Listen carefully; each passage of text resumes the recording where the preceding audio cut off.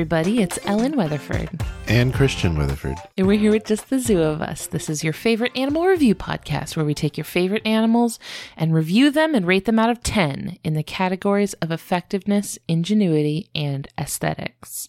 We are not zoological experts. We do a lot of research and try our best to make sure we're presenting information from trustworthy sources.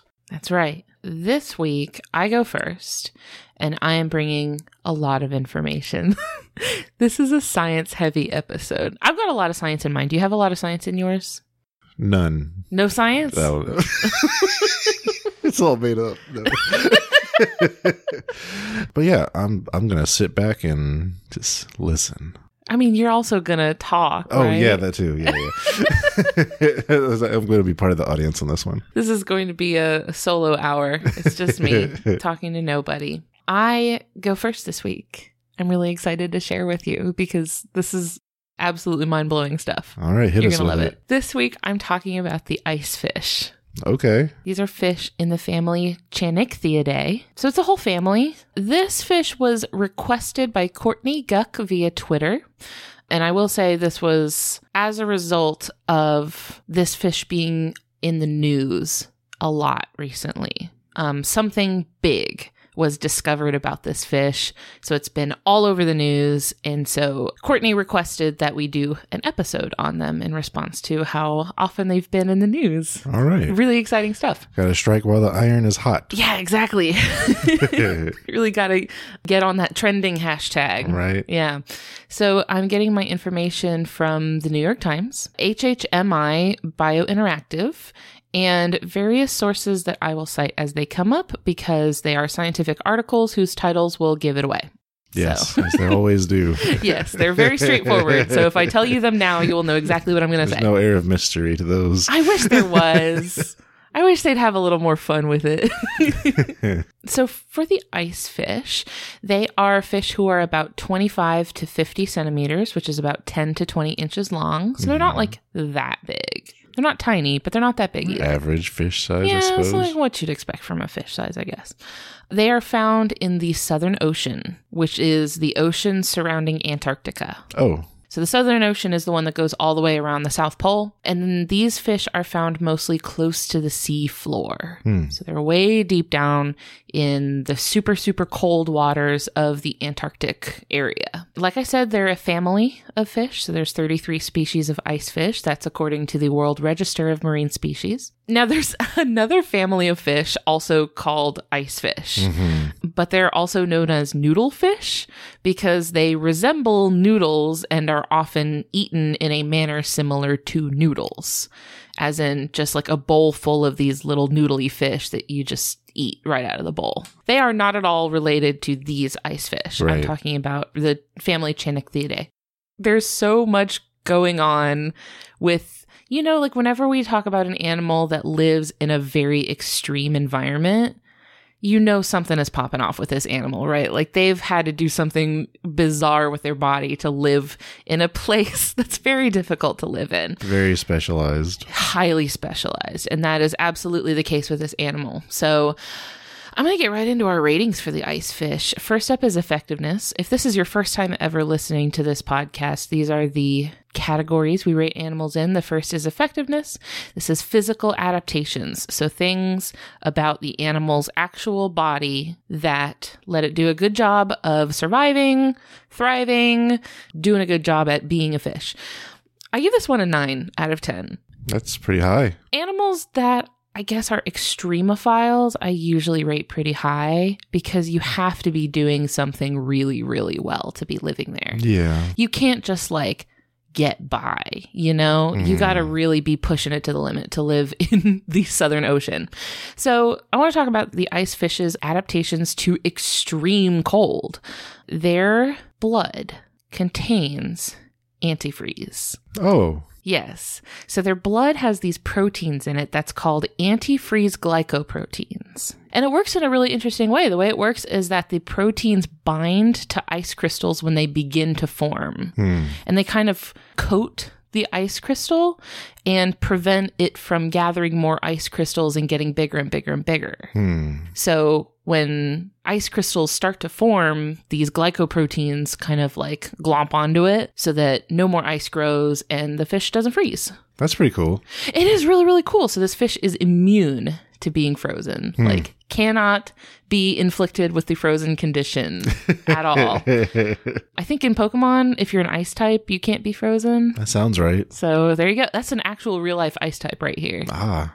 Now, other fish in their like larger group, which is called notothenioids, they also have this antifreeze protein. It's just like a thing a lot of fish have had to develop in order to survive in freezing waters. Naturally, you don't want your blood to freeze. That would be really bad. You would die. Bad time. No, bad time. So can't be doing that. But this family, the Channictheidae specifically, went a step further in really just like going wild with their blood situation. Their blood is completely clear rather than red. It's transparent. If you collect blood from their veins, it looks like water. That's because they don't have hemoglobin. Okay. Like none. No hemoglobin at all. Why are you smiling? I was thinking of Crystal Pepsi. This is actually where they get Crystal Pepsi. And not a lot of people know that, but these fish are at risk of overfishing because of Crystal Pepsi. That's a joke. By the way. I hope that's what it's actually called, too. What, Crystal Pepsi? That's what it's called, right? You mean the soda? Yeah. That is what the soda is called. Yeah, that is not what the fish's blood is called. Why would they? I mean, we've heard equally odd things named. That's true. We are coming off the heels of Sonic Hedgehog. So, yeah, you're right. I don't know. It could have been. I'm not sure. It's just blood. Okay. It has no hemoglobin in it. So hemoglobin is the protein that is found in red blood cells of every other vertebrate. So like you and me have hemoglobin in our red blood cells. It's what makes the red blood cell red. The job of the hemoglobin is to carry the oxygen in the blood. So it's kind of like inventory slots that you put oxygen in. So it's made up of lots and lots of iron. In humans, not having enough hemoglobin in your blood is a condition called anemia, and it is not good. It causes weakness and fatigue, and it's just not good for you. But the icefish has really committed to being anemic. Like, that's part of their whole deal now. They were just like, you know what? We're not doing hemoglobin anymore. Hemoglobin is over. So there are kind of a couple of different ideas about why icefish lost their hemoglobin. The first idea, the one that during my research I found the most commonly cited, is that hemoglobin makes the blood thicker and more viscous. So it causes the blood to kind of clump when it gets to these freezing temperatures. So the idea is that hemoglobin causes the blood to not flow as well in these really, really cold temperatures. So losing hemoglobin allows the blood to flow more quickly through the veins. But then the second, kind of more recent idea is that the hemoglobin is made up of lots and lots of iron. So the body needs to use a lot of iron to produce it. But where the icefish lives, there isn't enough iron for them to take in. So they just couldn't get enough iron to keep making hemoglobin. So they just stopped. Like they were like, oh, we don't have enough iron available to us in our ecosystem to keep making this very, very like iron heavy sort of thing in their body. So they were just like, you know what? We don't have the iron for it. Let's just not do it. I got that particular explanation from a paper titled Vascular Expression of Hemoglobin Alpha in Antarctic Icefish Supports Iron Limitation as Novel Evolutionary Driver by Corliss et al., published in November 2019 in Frontiers in Physiology. November 2019. That's like really recent. So to clarify, does the fish have zero hemoglobin? None. Or just, okay. So, the primary purpose of blood, right, is to transport oxygen normally. And I know you're going to get to this a little later about what's filling in that function now, but what does that leave the blood doing? Anything? Yeah, it is still transporting oxygen, just much okay. less. I think a figure that I saw said about 10% as much as there would have been if they had hemoglobin. Okay. Yeah. Drastically reduces the efficiency of their blood. You're right. They need to make up for it. They still need oxygen to survive. Still got to do that. So they reallocated their skill points and basically made some pretty major modifications to their body to make up for it. So first of which is that their heart and their blood vessels are enormous, like 4 to 5 times the size of the heart and blood vessels you'd see in other fish of a similar size. This allows them to just pump tons of blood at a time, and they're able to like hold more blood in their bodies. Their blood volume is massive, and they're just doing a lot more with their blood, I guess. Right. Since they don't have as much oxygen in it, they have to kind of work harder to get the same amount of oxygen out of their blood. Their gills are also really, really huge. Lets them take in a lot more oxygen from the water when they're breathing it in. And also, this is really weird. They have no scales on their body. Their whole body, no scales. Okay. And this lets them actually take in oxygen directly through their skin. Oh. So from the water around them, they're actually taking in, it's not a lot. Right. It's not very much. It's not nearly as much as like what their gills take in, but it helps. It's like a supplement, basically. It's like a little extra oxygen coming in through their skin. Now, this is interesting. I didn't know this, but at low temperatures, oxygen is more soluble in water. So cold water has more oxygen in it than warm water does. That's a little counterintuitive, isn't it? I would have thought that, but no. So the super, super cold water that they live in has tons of oxygen in it. So they're able to actually like take in a good bit of oxygen from the water around them because there's just a lot there. That type of environment, I guess, is a little more forgiving to not having hemoglobin because they're able to get a lot of oxygen from that heavily oxygenated water around them. And I got that info on like their blood and their vascular system from this paper called When Bad Things Happen to Good Fish. Oh, no. I know. The loss of hemoglobin and myoglobin expression in Antarctic ice fishes. And that is by Bruce D. Seidel and Kristen M. O'Brien. That was published in May of 2006 in the Journal of Experimental Biology. Now, that article had a nice little flare of drama in it. A little, there's a sprinkling of it. Just a little bit. When bad things happen to good fish. Like, there's your hook right there, right? Yeah. Well, I found this paper really fascinating because the gist of what I got from it is that it did not have to be like this for the ice fish. And this is actually why I gave them a 9 out of 10 instead of a 10. Oh. There are other types of fish, like toothfish, rock cod. There are types of fish that live in the same water as these fish. They have hemoglobin and they're fine. Like, it's not that big a deal. And so my read on the situation is that they lost the hemoglobin, maybe by accident, and then had to and we're like, oh no, what do we do now? And then had to like overhaul their cardiovascular system to make up for this like severe permanent anemia that they've built into their body.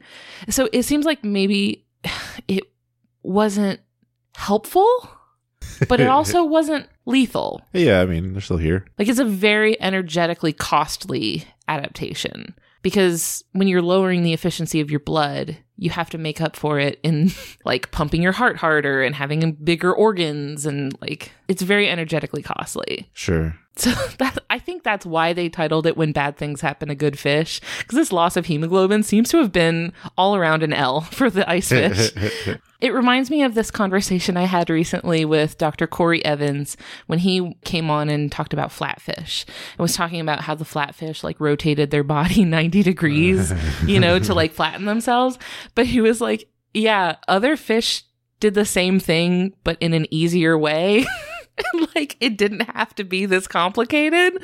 And like, they just took a very, very complicated path to get to the same end result. Yeah. And that's kind of the idea of like, evolution will get you an answer, but not necessarily the best answer. Like, it's not going to be the most elegant solution, but it's going to get you there. Can't unpour the concrete. Yeah, you can't go backwards, like if you make a mistake, you can't just like go back and like unevolve it and then do it better. Control Z. Yeah, so it obviously is doing enough for them that they're able to survive in this environment and it's not hurting them. It just seems like it's like they're playing on expert mode, like they really kind of gave themselves a much bigger barrier. It's wild stuff. Yeah. But so, anyway, moving on. Other really cool things about their body. They have no swim bladder. A lot of fish don't have a swim bladder. That's not super surprising.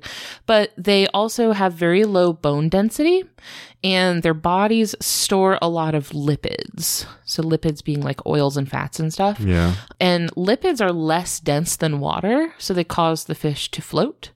And this lets them swim up in the water column when they need to.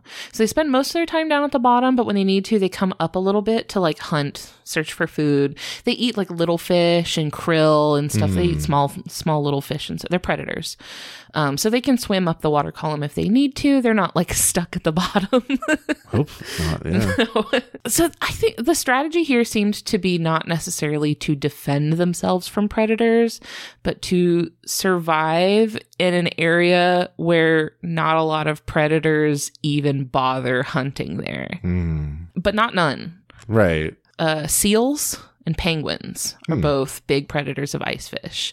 So seals and penguins are able to like survive the cold and dive deep enough where they can get the ice fish. So seals and penguins will prey on them. Also, having scaleless skin doesn't exactly do well for your defenses. Right. Like you're going to be pretty easy to chomp right up. Another thing about living in these really hostile areas is that there's really not a lot of competition with other species. This has to do with the history of the continent of Antarctica. The seas around Antarctica weren't always as cold as they are now. They used to be warmer. Antarctica used to be connected to the tip of South America. Makes sense. So it was kind of like just stuck right on the end of South America. And then about 34 million years ago, Antarctica snapped off and drifted south. So when Antarctica parted from South America, the currents that were running like up and down those coasts started to go in a circle around Antarctica because they no longer had that sort of coastline to follow. So they just started going in a circle. So when the currents started circling around Antarctica, it isolated that ocean from those like warmer waters around it. And it got colder and colder and colder. So the waters there that used to be pretty warm were suddenly now like freezing. So that resulted in this like mass die-off. Like tons of species of fish that used to live there went extinct because it got too cold for them and they couldn't hang, basically. Like they used to be fine, too cold. They either left and went somewhere else or they went extinct. So ice fish were just kind of among the very few who like improvised, adapted, and overcame and were able to stay there in the Antarctic area, leaving them under not a lot of competitive pressure. Because there's not a lot else out there that's trying to eat the same prey as them. And I feel like that kind of gave them a lot of freedom to get pretty silly with their adaptations. Like I feel like that gave them some wiggle room. Right. Because it's like you don't really have to outcompete a lot of other stuff. So, I think that kind of gave them the leniency. The end result is these extreme and energetically costly adaptations that in any other environment, these things would die like immediately, right? Because they're relying on the cold temperature of the water, which makes the water oxygen rich enough that they can survive without hemoglobin, So like that very, very specific set of circumstances allows them to have this like very bizarre body, extremely tailored to this very specific place, which is good because not a lot else can live there. So they kind of have the run of the place. For sure. So the next category we rate animals on is ingenuity. And for those listening for the first time, this is behavioral adaptations that let the animal solve problems it faces or, do a good job of stuff. For ingenuity, I'm giving the icefish a 7 out of 10, which doesn't sound like that high because there's not a lot known about what they're up to like on a daily basis. But this is actually why they've been in the news. Okay. So, for background information, unlike a lot of fish who just kind of lay their eggs and peace out, Antarctic ice fish make nests. It's a circular nest on the seafloor. They lay their eggs in the middle, and then the male icefish stays on the nest, and he actively guards it. So if anything gets close to his nest, he will chase it off. He also fans water over the eggs with his fins to keep the water flowing around it, keep them aerated. He'll clear away debris that settles on the nest. So he's like taking good care of the nest. He is being a great dad. And then they make them close to other icefish nests. So what you end up with is like a breeding colony.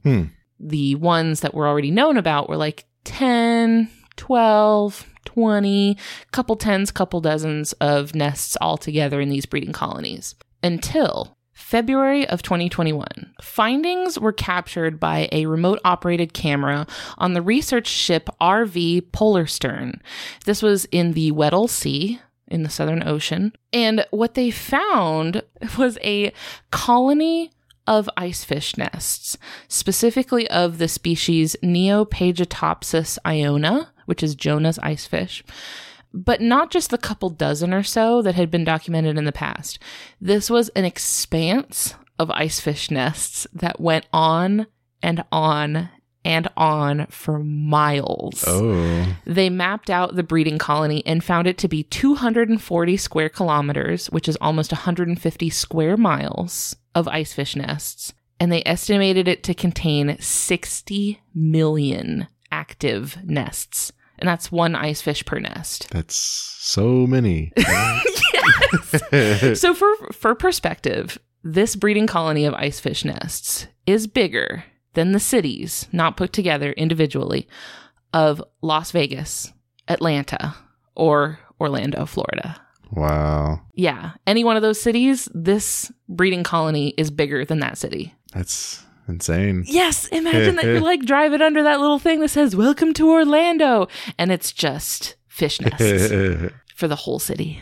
If you've ever driven through Orlando, you know that's a lot.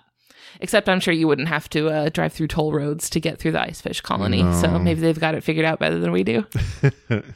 So this is like discovering like fish Atlantis, basically. Yeah. It's like you get down there and because they had no idea this stuff was down there, like no clue. It was total surprise. Did they name it? I didn't look like they did have like a name specifically for it. This information was published January 13th of this year. So that was 10 days ago as of us recording this. Wow. Yeah. So this is like very fresh findings. So this icefish breeding colony is so interesting because it means that there's an entire unique ecosystem just like flourishing in this one little pocket of the Southern Ocean in the Weddell Sea. This could support granting legal protections to this area as a conservation site. It's basically an all-you-can-eat buffet for the Weddell seal, which has been documented preferentially diving in this spot. Like, it knows that the icefish are down there, and it's going down there to eat them. Right. Intentionally. So this is like a big hotspot for Weddell seals. There's also tons of decomposers and scavengers that live in this area because they'll come and like if an icefish dies on the nest, they come and eat it and eat the eggs, Yeah. So this is still a pretty fresh discovery and not a lot is known about the like nest dynamics just quite yet, but more research is still being done to see what's going on down there. And if you want more details on what they found, the findings are published in Current Biology, and the title of the paper is "A Vast Icefish Breeding Colony Discovered in the Antarctic" by Autumn Purser et al. Is there pictures and video available? There are so many pictures, yes. And there's videos. It's really cool. Awesome. It's so cool. It's like, I already feel like the ocean floor has such a specific alien vibe about it. Like, that is what it looks like. It looks like you're like watching the Mars rover, like find alien. There's that cliche saying that we know more about the surface of the moon than we do the bottom of our ocean. Yeah, and this seems like just another example of that, because they had no clue, first of all, that there was an icefish breeding colony anywhere near this scale, and second of all, that there was like a Las Vegas-sized breeding colony of fish on the bottom of the ocean. It's one of those things where it's like the ocean is not nearly as boring as it might seem because there's just so much we don't know about it. Yeah. So there's so much to be found. It's so cool. It's so exciting. Mm-hmm. So that's why icefish have been all over the news recently, is because turns out they're up to a lot down there. They have got some stuff going on. A final category for icefish is aesthetics. I'm actually only going to give them a 4 out of 10. This is not their strong suit. This is not the most gorgeous fish in the ocean, in my opinion. They do have this long protruding mouth that does look like the snout of a crocodile. And this gives them the nickname crocodile fish or crocodile icefish. And that's kind of cool looking. Like, it's pretty neat. I think it's very distinct. Like, it looks like a shoe, maybe, almost, on the front of their face. But the scaleless skin and the clear blood make the fish pretty much transparent. Like, you can look at it and see through, like, its skull and brain and organs and stuff. So its skin is see-through as well, then? Yeah. Okay. Now, so you can see through to the organs and stuff, but because its blood is clear, its organs are not, like, fleshy pink like you would expect them to be. They're just, like, white. They look like fat, really. They look like when you cut into, like, a fish and you see, like, the fat on it. It looks like that. When I saw videos of them, I couldn't really differentiate the organs and stuff because there's no color to it, right? So at least that doesn't look like you're looking at the pink, like, organ stuff. It doesn't look like that. But they look very skeletal. They look like a ghost of a fish. They have kind of like bony, angular kind of look about them, which is a common aesthetic in the deep, cold ocean. If you looked at one, you would immediately say, that's a deep ocean fish right there. I know exactly. That is one of those guys that lives down there in the dark place where nobody has to look at them. So wrapping up for the icefish, there's only one species of icefish that has a status on the IUCN Red List. It is the pike icefish, and it's listed as vulnerable. So back to what I said about being so, like, specifically adapted to living in very specific conditions. They rely really heavily on that water being cold enough to have a high oxygen content that they need to get enough oxygen in their body because of their lack of hemoglobin. So that means that if those temperatures rise, the oxygen levels will fall and they won't be able to get in as much oxygen in their body. Rising ocean temperatures is one of the things you hear a lot about, climate change and global warming. Like, one of the big deals is, ocean temperatures rising. So this is one of those species that's, like, in a position to very quickly go extinct due to climate change. It looks like it hasn't really been assessed, like, what their population trends are looking like right now, other than the pike icefish, which their situation is a little bit also related to, like, commercial fishing. So yeah, we just found out a lot of ridiculously cool stuff about this really mysterious animal. So I guess my sort of parting message is to just be good stewards of the earth so that we can continue learning about what's going on down there in their secret, sprawling metropolis. Yes. Clearly they're hiding some stuff and we got to get to the bottom of it. That's the icefish. Thanks, honey. Thank you. That's good stuff. It's very science heavy. I hope that wasn't boring. No, not at all. Let's take a quick break to hear from our friends over on the Maximum Fun Network. And then when we get back, we'll talk about your animal. 1, 2, 1, 2, 3, 4. Hi, everybody. My name is Justin McElroy. I'm Sydney McElroy. We're both doctors, and Nope, just me. okay, well, Sydney's a doctor, and I'm a medical enthusiast, and we create Sawbones, a marital tour of misguided medicine. Every week I dig through the annals of medical history to bring you the wildest, grossest, sometimes dumbest tales of ways we've tried to treat people throughout history. Now, lately, we do a lot of modern fake medicine because everything's a disaster, but it's slightly less of a disaster every Friday right here on MaximumFun.org as we bring you Sawbones, a marital tour of misguided medicine. And remember, don't drill a hole in your head.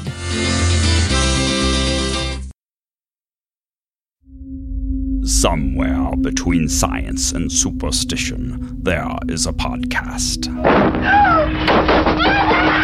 Look, your daughter doesn't say she's a demon. She says she's the devil himself. That thing is not my daughter. And I want you to tell me there's a show where the hosts don't just report on fringe science and spirituality, but take part themselves. Well, there is, and it's Ono, Ross, and Carrie on Maximum Fun. This year, we actually became certified exorcists. So yes, Carrie and I can help your daughter. Or we can just talk about it on the show. Oh No, Ross and Carrie on MaximumFun.org. So, darling, tell me about your animal for this week. This week, I'm bringing the common wombat. Yes. Scientific name, Wombatus ursinus. Wombatus. Yes. That sounds like just wombat with a V. It does. I have no further information about that. Okay. None needed. So Wombat had been requested by Laura Coleman via email. Thank you, Laura. Yes, thanks, Laura. And when Laura sent this email in, my initial response was, oh, I'll just send over a link to our Wombat episode that we definitely have done. Turns out, no, we have not. I think we had the same thought. I know. We both looked at each other. We were like, surely we must have. It was the quokka, I think. Yeah. It's because it's so similar aesthetically. You mistook it for the quokka. I mistook it for the echidna. Really? Yeah, I had it mixed up with the echidna in my head. Okay. But yeah, so Wombat was requested, but there are actually 3 species of wombat. I went with the common wombat. And I'll be getting information from Animal Diversity Web, National Geographic, and a couple other things along the way. So I want to describe what they look like. So first and foremost, they are marsupial mammals. They're large, squat, with a rounded head and stubby tail and small round ears. I think you need to pepper in the word round a few more times to really hammer home how round They're these pretty guys round. I This can is appreciate that. This is a globular animal. Their adult size might be a little surprising for those of us who have not been around a wombat. So 70 to 110 centimeters long, or 28 to 43 inches long. That's really big. Yeah, 20 to 35 kilograms, or 44 to 77 pounds. It's like large dog size. It's like how much Isaac weighs. That's like if he curled up in a ball.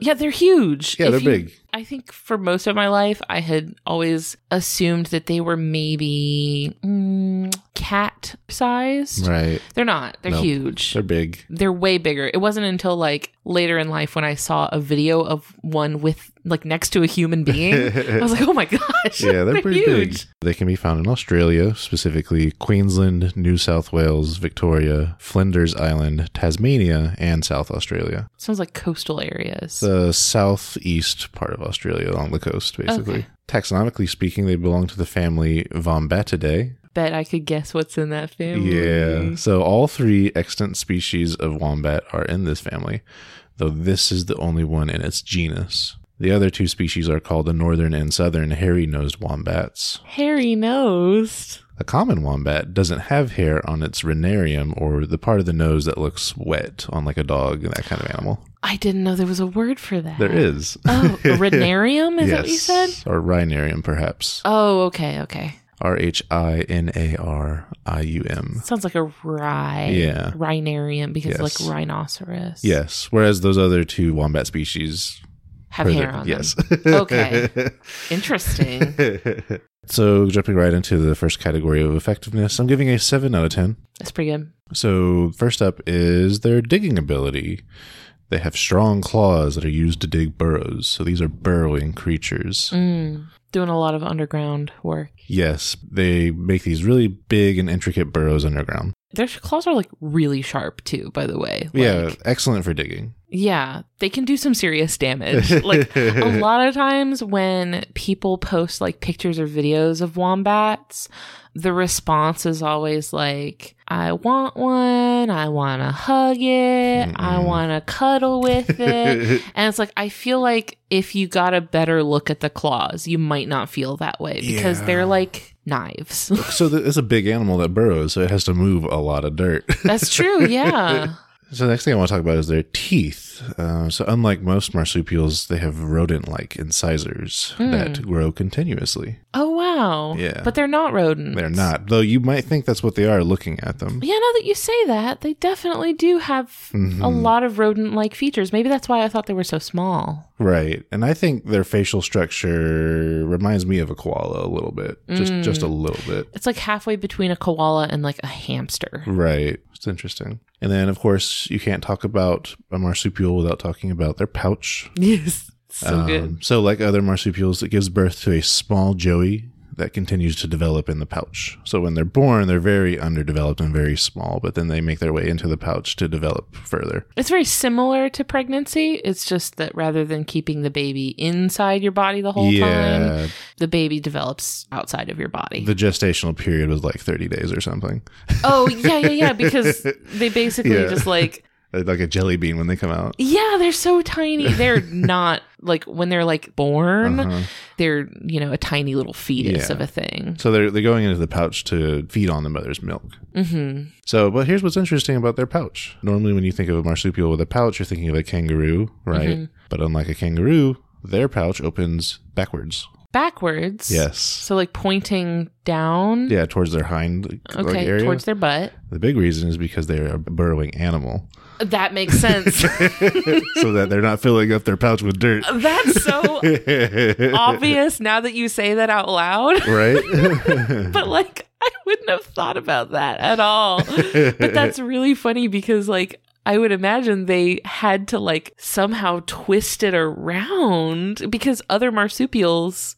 Wait, don't koalas have a backwards facing pouch, but for a different reason? I don't remember now, though. I think so, though. I'm pretty sure the koala had the backwards pouch so that the baby could like eat bacteria from the mom's poop. Yeah, that sounds right. Speaking of poop. Yes, please. Oh, God, wombat poop. Yeah. I don't know why I didn't see this coming. Last thing I had about is their cubic poop. Yes, please. So their poop is cube shaped. Famously. Not like totally certain as to the purpose or if there is a purpose. One idea is one way they communicate is through smells. Perhaps if they use their feces to kind of mark territory or what have you, being cube shaped means it doesn't roll away as easily. I was thinking that. Yeah. It's just it's just targeted disrespect towards dung beetles. So, and just to clarify, it is exiting their body in this shape. It's not like exiting their body and they're shaping it or something. No, it's not. They're not sitting there sculpting their poop. I'll make an igloo out of these. Like they're bricks. That's nasty. That's where that phrase comes. No, probably not. Oh my gosh. So yeah, and just talking about their digestive, it's a lot like any other animal that eats grasses and tubers and very fibrous vegetation. So it has that like the hind gut fermentation type. Oh, cool. Digestion. Did you at all get into like the way that the intestine shapes the poop? No, but I saw that anatomy is the reason it does come out that shape. It's just the purpose is what's not so clear. Hi, it's me jumping in real quick to expand on this a little bit because I wanted to give a little more detail and cite a very important source. In a paper titled Intestines of Non-Uniform Stiffness Mold the Corners of Wombat Feces by Patricia Yang et al. In the journal Soft Matter on December 8th of 2020, scientists examined cross-sections of intestines from wombat cadavers and found that the walls of the intestines are made up of sections, some of which are thicker and stiffer, and the others are thinner and more stretchy. So when the intestines contract when the wombat is pooping, the thicker and stiffer segments get squeezed into these tight corners, while the thinner and more stretchy segments kind of tamp down the sides, resulting in the iconic cube shape. So thank you, scientists, for getting to the bottom of wombat bottoms. All right, back to it. Our next category of ingenuity, I'm giving a 7 out of 10. They have some interesting butt defensive maneuvers. So when they're in a burrow, they like to use their hind quarters as a kind of defense mechanism. So to like block off a tunnel or even like use it to bash into something trying to chase them in their burrow. A buttering ram. Yeah. You stop it. And they'll combine that with also some very powerful hind leg kicks, kind of like a donkey. Oh, sure. I mean, paired with, those giant claws. It's all around an animal you don't want to be standing behind. Yep. I hinted at this before, but they have communication through scent marking, vocalizations, and aggressive displays. Don't they make a weird sound? I didn't come across that, but I wouldn't be surprised. Because koalas make a weird sound. They do. I wonder if wombats make the same weird sound. I'll drop a sound bite of whatever sound it is that wombats make.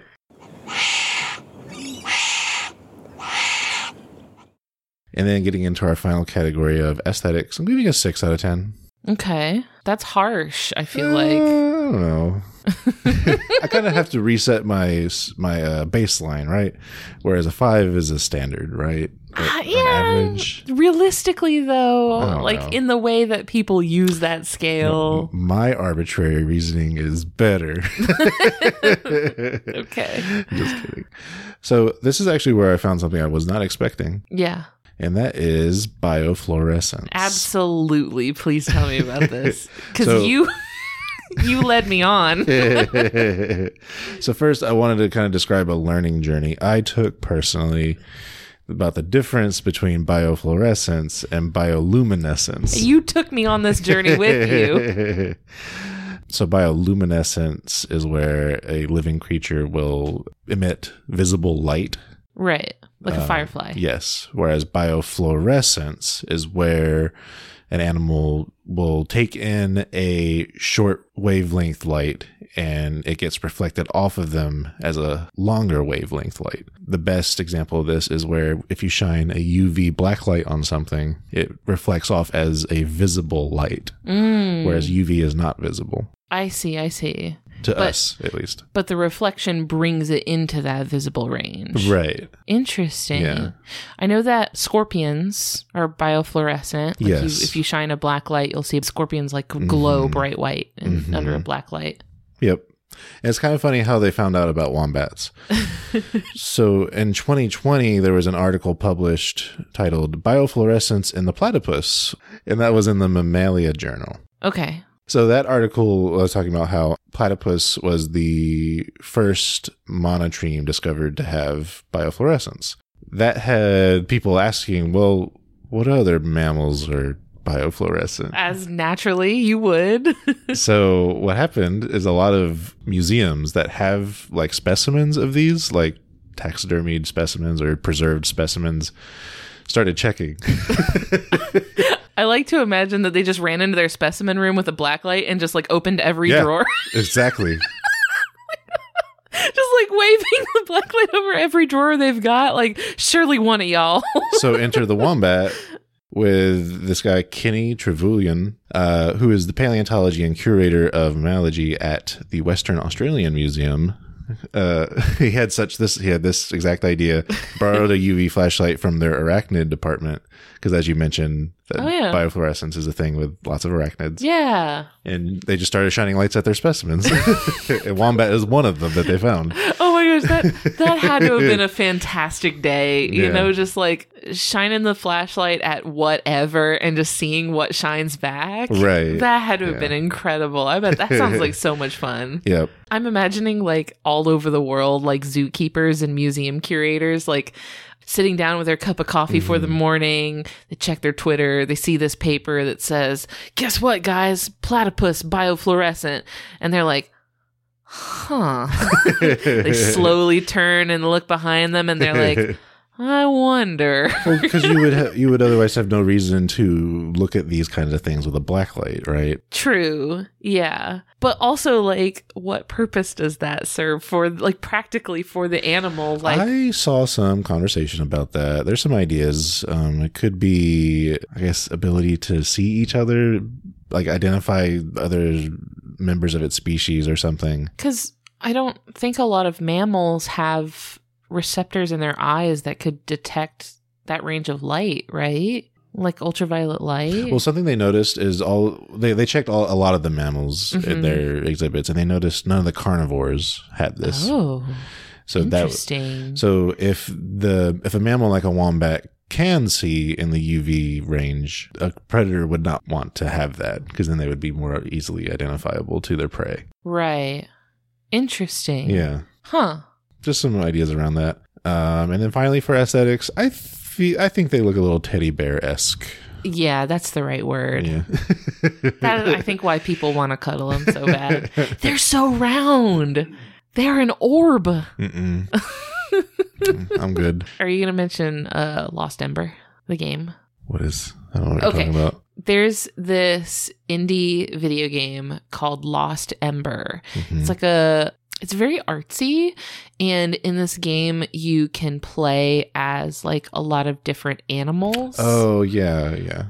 You start as like a wolf fox looking thing. I can't really tell if it's a wolf or a fox, but you start as that, and then you can like take the form of all these different animals throughout the course of the game.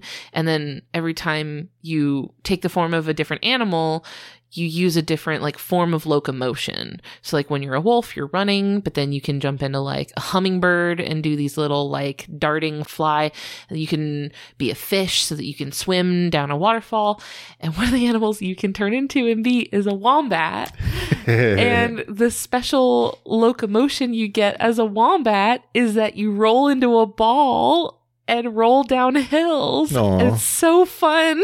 It's really cute. So if you really want to play a video game as a playable wombat, check out Lost Ember. That's awesome. That makes me wonder if there was something I missed about them rolling down hills or something. I don't think it was based on anything in particular. I think it was just for funsies. That's fun. Yeah. Conservation status is least concern. They're doing pretty good. They are preyed upon by things like dogs. They seem to be able to handle themselves against a single dog, but if it's a pack, they're... Sure. Yeah. Yeah, dingoes are really good at like hunting in pack. Mm-hmm. And they're often hunted as vermin species by farmers because their burrowing can cause damage to the land, particularly for crops, but also leave hazardous holes for livestock to trip over. Oh, no. I know that sounds funny, but also that poor... And then also like digging tunnels under fences and stuff that you're trying to keep other things out of. It's the exact same problem that folks around here have with moles, just like 100 times bigger. Way bigger hole. Same problem, just enormous. So yeah, that's the wombat. What a delightful creature. Not huggable, though. Do not hug. I won't, at least. I'm not going to do it. Great job, honey. Thanks. Well, thank you to everybody for listening. It has been a delight to have you all along with us. I hope that you enjoyed it. And also, I hope that you enjoyed it enough to leave us a good review or a rating on your podcatcher. We really like it when you people do that. So please keep doing it. It's very nice. I hope we've earned 5 stars from you. You can hang out with us on social media or shoot us an email. My email address is ellen@justthezooofus.com. So send me a message if you have a cool animal that you would like to hear about. We would like to say thank you to Maximum Fun for having us on their network alongside their other awesome shows like the ones that you heard promos for. You can check them out and also learn more about the network and sign up for a membership to support us and the rest of the shows on the network over at MaximumFun.org. Finally, we'd like to say thank you to Louis Zong for our incredible theme music. It's so good. And I would like to thank you, Christian. Me? Yeah, for being a good co-host. Aww. And watching all the TikToks that I send you. Because it's a lot. That's a full-time job there. How do you think I feel? I'm the one in the trenches. You're filtering out the bad TikToks. I know. I'm the switchboard operator that's sending you only the best of the best. So thank you for watching all of the 70 TikToks that I send you per hour. Thank you. That's all for this week. See y'all later. Bye. Bye.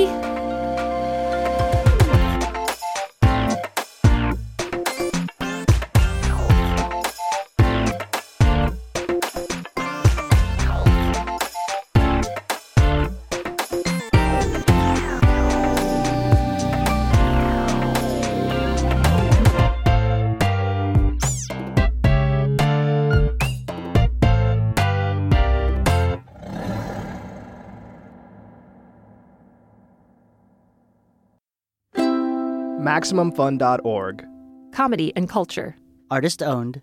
Audience supported.